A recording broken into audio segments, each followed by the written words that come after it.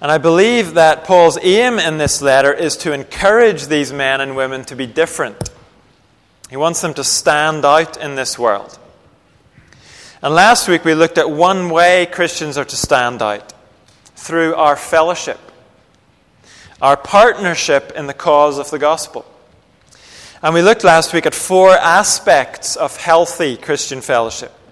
It's in Christ Jesus. It gives praise where praise is due. It develops genuine bonds of affection. And it longs for ever-deepening Christian maturity. The passage we looked at last week was really Paul's introduction to this letter. And now he launches into the main body.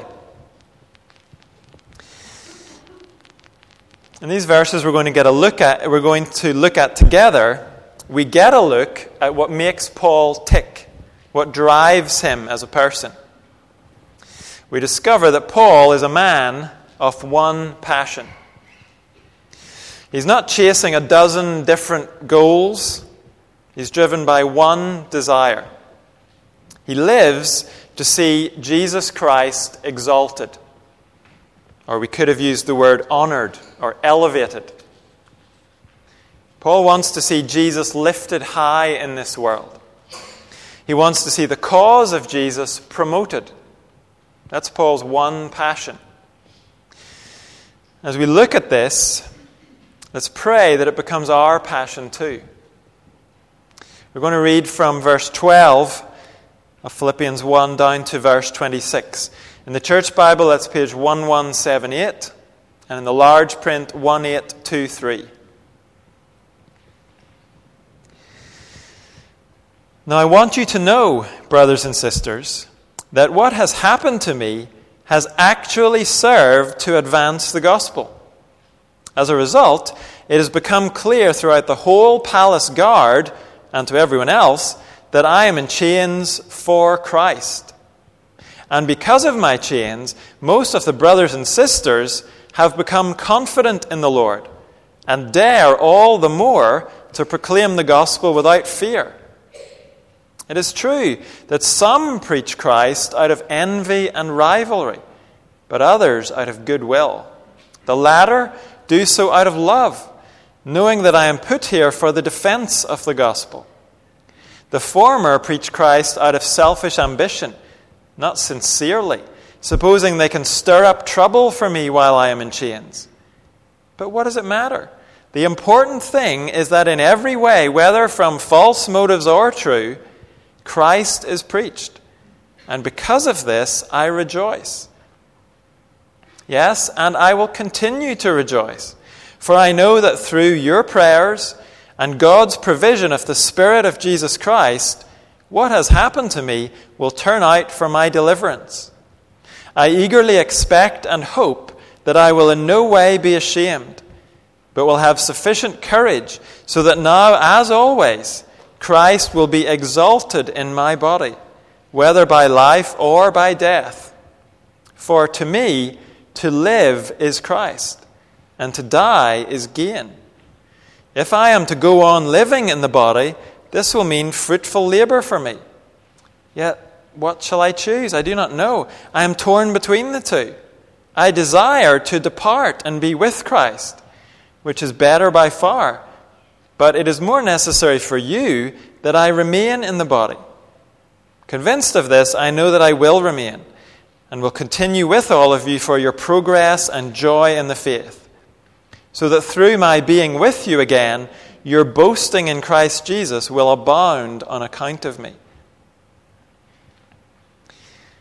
This is God's word. And it breaks into two pretty clear halves. Living to see Christ exalted changes our attitude to the present. And then in the second half, living to see Christ exalted delivers us from anxiety about the future. So first of all, living to see Christ exalted changes our attitude to the present. As Paul writes this letter, he's in prison. Probably in Rome, but we're not sure. And he doesn't go into detail about his circumstances in prison. Was the food good? Did he have Wi-Fi in his cell? He doesn't tell us. But he does mention chains. He may well have been chained to a Roman soldier 24 hours a day. So there's no sense in which this is a pleasant situation for Paul. It's not fun. It's not where he would choose to be if he had the choice. And apparently the believers in Philippi have been worried about him. That's the implication here. They seem to have asked how he's doing.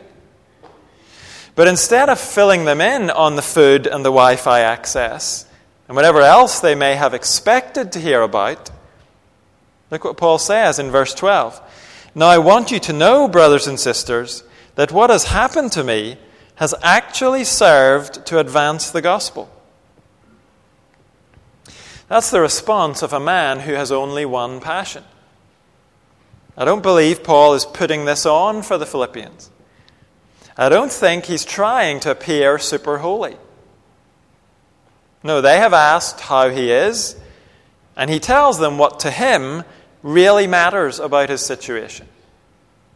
It is serving to advance the gospel. When our one passion is Jesus Christ, that's what we'll think about. That's how we will assess our situation. Not, how do these circumstances affect me personally, but how do they affect the gospel? And the key thing here is order of importance. Of course, Paul wouldn't have chosen to be in this situation. He wouldn't have chosen prison. He'd prefer not to be chained to a hairy soldier all the time. Paul is not a robot who has no personal feelings or preferences. But the key point is, in the order of priorities for Paul, in the list of what he's concerned about, his personal comfort or discomfort is pretty low down. When he's asked how he's doing, he doesn't think to mention those things. What he talks about is what he's passionate about. And that's his desire to see Christ exalted. So as we try and apply this to ourselves tonight, let's not go away and think that we have to try to wipe out our emotions. That we have to try to stop caring what's going on in our lives. That would be weird. No one can live like that. But let's pray that we will care most about how our circumstances can contribute to the exaltation of Christ. We don't have to enjoy bad circumstances. But when our one passion is Christ, we'll ask, how can this be used to lift his name higher? And whenever we see that happening in our circumstances, or when we see an opportunity for it, we'll be able to handle the bad circumstances. Not love them, but handle them. And I think that for all of us, this is a process. It's something that can grow in our hearts as we ask God to make it grow in us.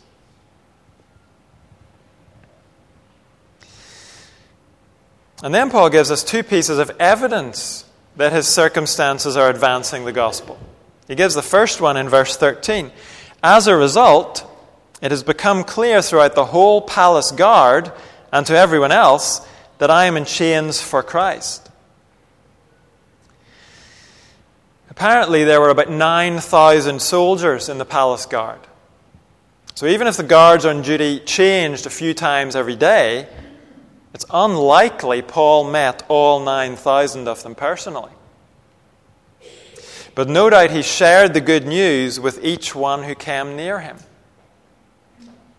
Paul is the prisoner, but every day his guard was a captive audience. And I'm sure Paul must have made an impression on them. A prisoner who wasn't angry and who wasn't sitting around in self-pity was probably an unusual thing. They would have talked about Paul, which means they would have talked about his gospel message too. So from Paul's perspective, his circumstances are great for Jesus' fame.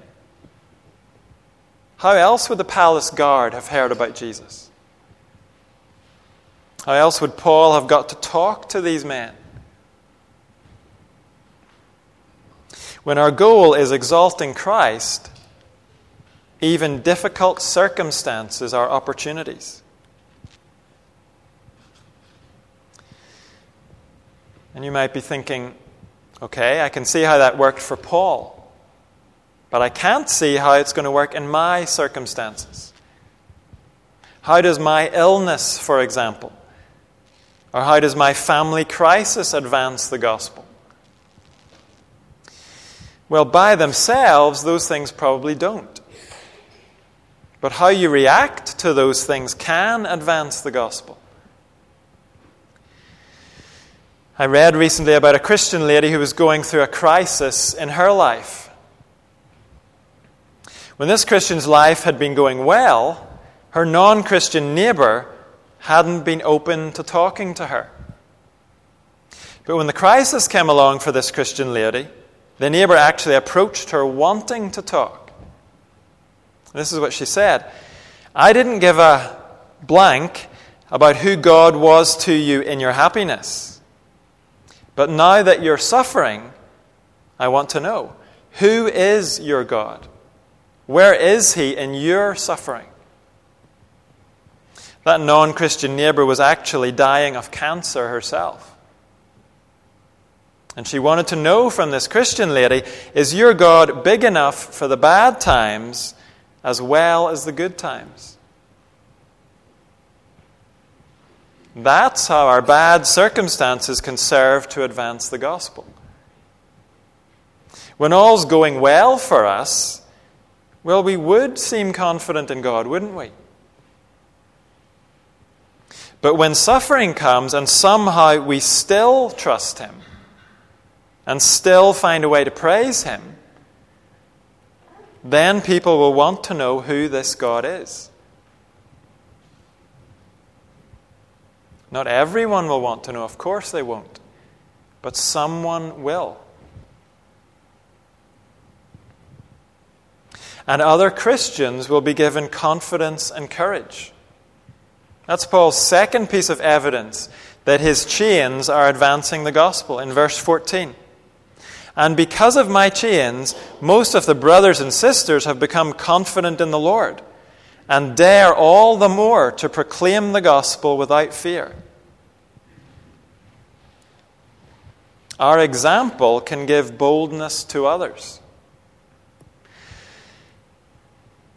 He's talking here about Christian brothers and sisters who have heard about Paul's witness and who have been inspired by it.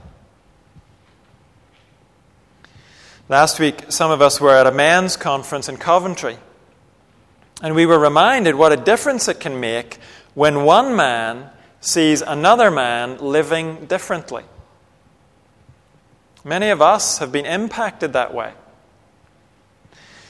I think I've spoken before about the impact it had on me as a boy to see my dad reading his Bible every single morning. And he didn't do it in front of me on purpose. My bedroom was in the loft of our house, and I had to go through his study in order to get downstairs every morning. And I know that my boys watch me. And that frightens me most of the time. But we have to be aware we are being watched. We are being listened to. We might not like that, but we can't change it. It's the way things are. So let's be praying that our example gives others confidence in our Lord. Let's pray that our example gives others boldness to speak up for the Lord themselves. Over the course of months and years, we can't really fake an example for Christ. Over time, our one passion will become obvious, whatever it is for us.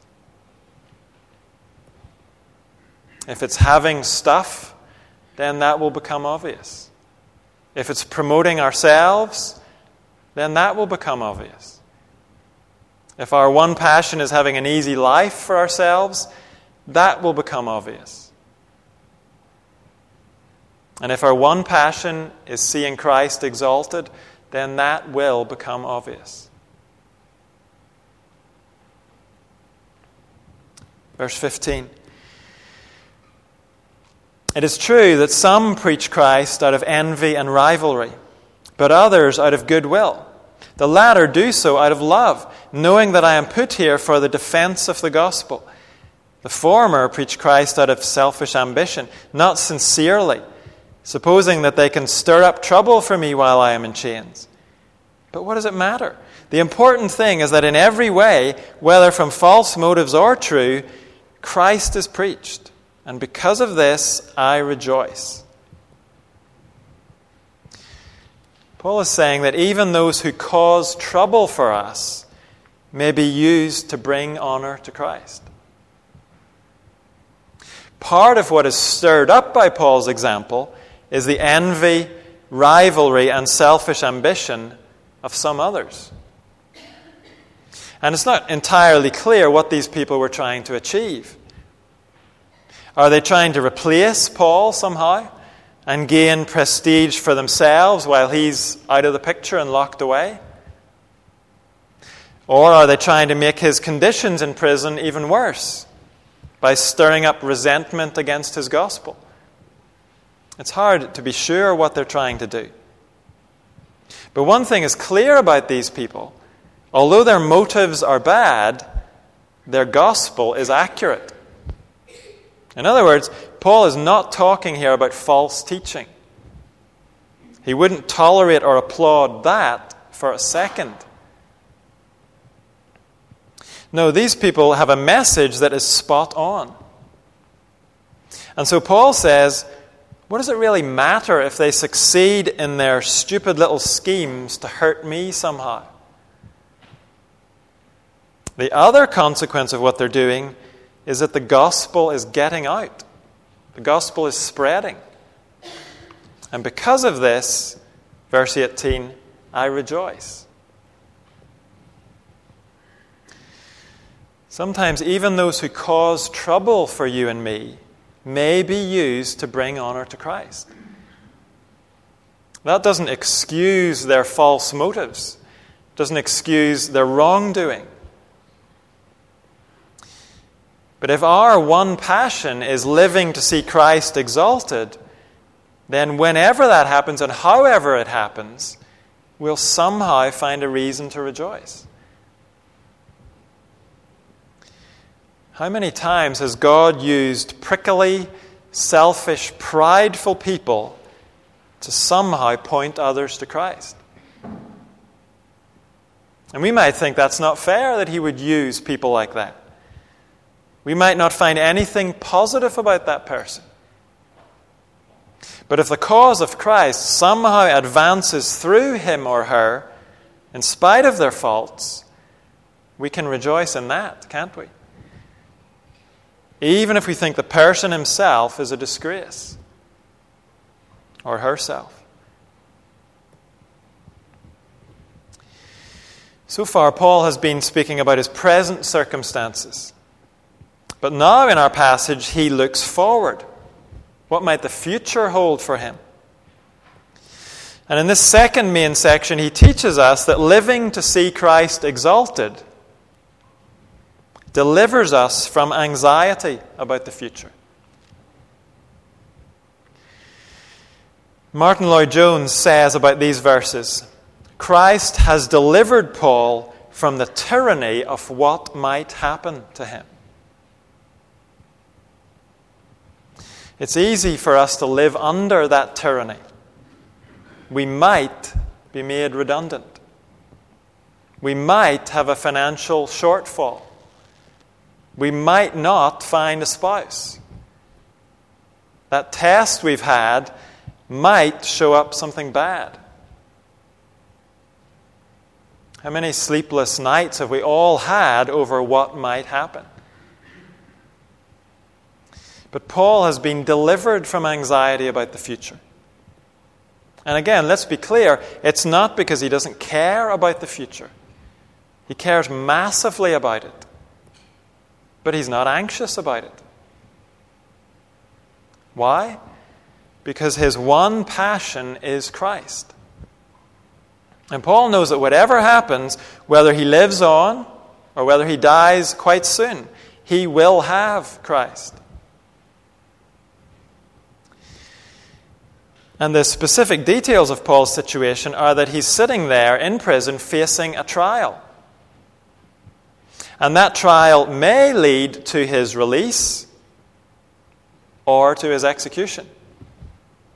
Ongoing life or pretty sudden death for him. On the face of it, surely that's worth a few sleepless nights. But look what he says at the end of verse 18. He said that he rejoices in his present circumstances, and then he says, yes, and I will continue to rejoice. For I know that through your prayers and God's provision of the Spirit of Jesus Christ, what has happened to me will turn out for my deliverance. Now we might read that and think Paul is sure he's going to be acquitted and then released. But verse 20 shows us that is not the case. He says in verse 20, I eagerly await, expect, and hope that I will in no way be ashamed, but will have sufficient courage so that now, as always, Christ will be exalted in my body, whether by life or by death. So he really does not know how his trial is going to turn out. It may lead to life or death. And so then, what does he mean in verse 19? I know what has happened will turn out for my deliverance. He's talking in verse 19 about his eternal salvation. Salvation would be a better translation here than deliverance. Paul does not know how this trial on earth is going to go for him. But he knows the trial in heaven is already over for him. The verdict is in on that particular trial. At the judgment seat of God, Paul has been acquitted. His sins are forgiven. His debt has been paid. There is no condemnation for Paul on that trial. Paul's salvation has been accomplished by Christ. And so whether he dies soon or later, the Spirit of Christ will enable Paul to persevere to the end. Because of Jesus, Paul will not be ashamed before God. Paul is not being cocky. He's not being presumptuous. He knows the importance of the Philippians' prayers for him still. He mentions their prayers in verse 19. He's not cocky, but he is confident in his salvation. He's confident in his salvation because he's confident in Christ. And so, Paul is delivered from the tyranny of what might happen to him. When it comes to his eternal future, Paul knows what's going to happen to him. And so he can face whatever happens between today and eternity.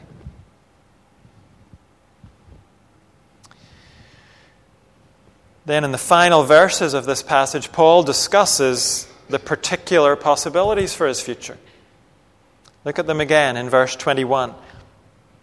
For to me, to live is Christ, and to die is gain. If I am to go on living in the body, this will mean fruitful labor for me. Yet, what shall I choose? I do not know. I am torn between the two. I desire to depart and be with Christ, which is better by far. But it is more necessary for you that I remain in the body. Convinced of this, I know that I will remain, and I will continue with all of you for your progress and joy in the faith, so that through my being with you again, your boasting in Christ Jesus will abound on account of me. I think we can sum up Paul's thinking like this. So long as this body is alive, we are useful for Christ. When this body dies, we will be with Christ. Either way, it's Christ all the time. Paul's personal desire is to be with Christ. But, he says in verse 22, if I am to go on living in the body, this will mean fruitful labor for me. And then again in verse 24, it is more necessary for you that I remain in the body. Paul wants to be with Christ, and he also wants to be useful for Christ. And as Paul thinks about the needs of the Philippians, he becomes convinced God still has work for him to do here on earth. Living to see Christ exalted has delivered Paul from anxiety about the future. If the immediate future holds more prison, or if it holds release, then Paul will serve Christ however he can. But if the immediate future holds execution, he'll be glad to be with Christ. Either way, he can't lose.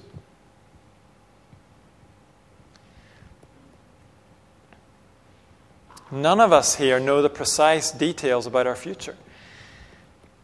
None of us know how many days or years we have left. We don't know what trials or blessings are going to come in that time. But when our one passion is Jesus Christ, then we are delivered from the tyranny of what might happen to us. To live is Christ, and to die is gain. So the important things about our future are not uncertain for us. Our future is Christ, serving Him, and then one day being with Him.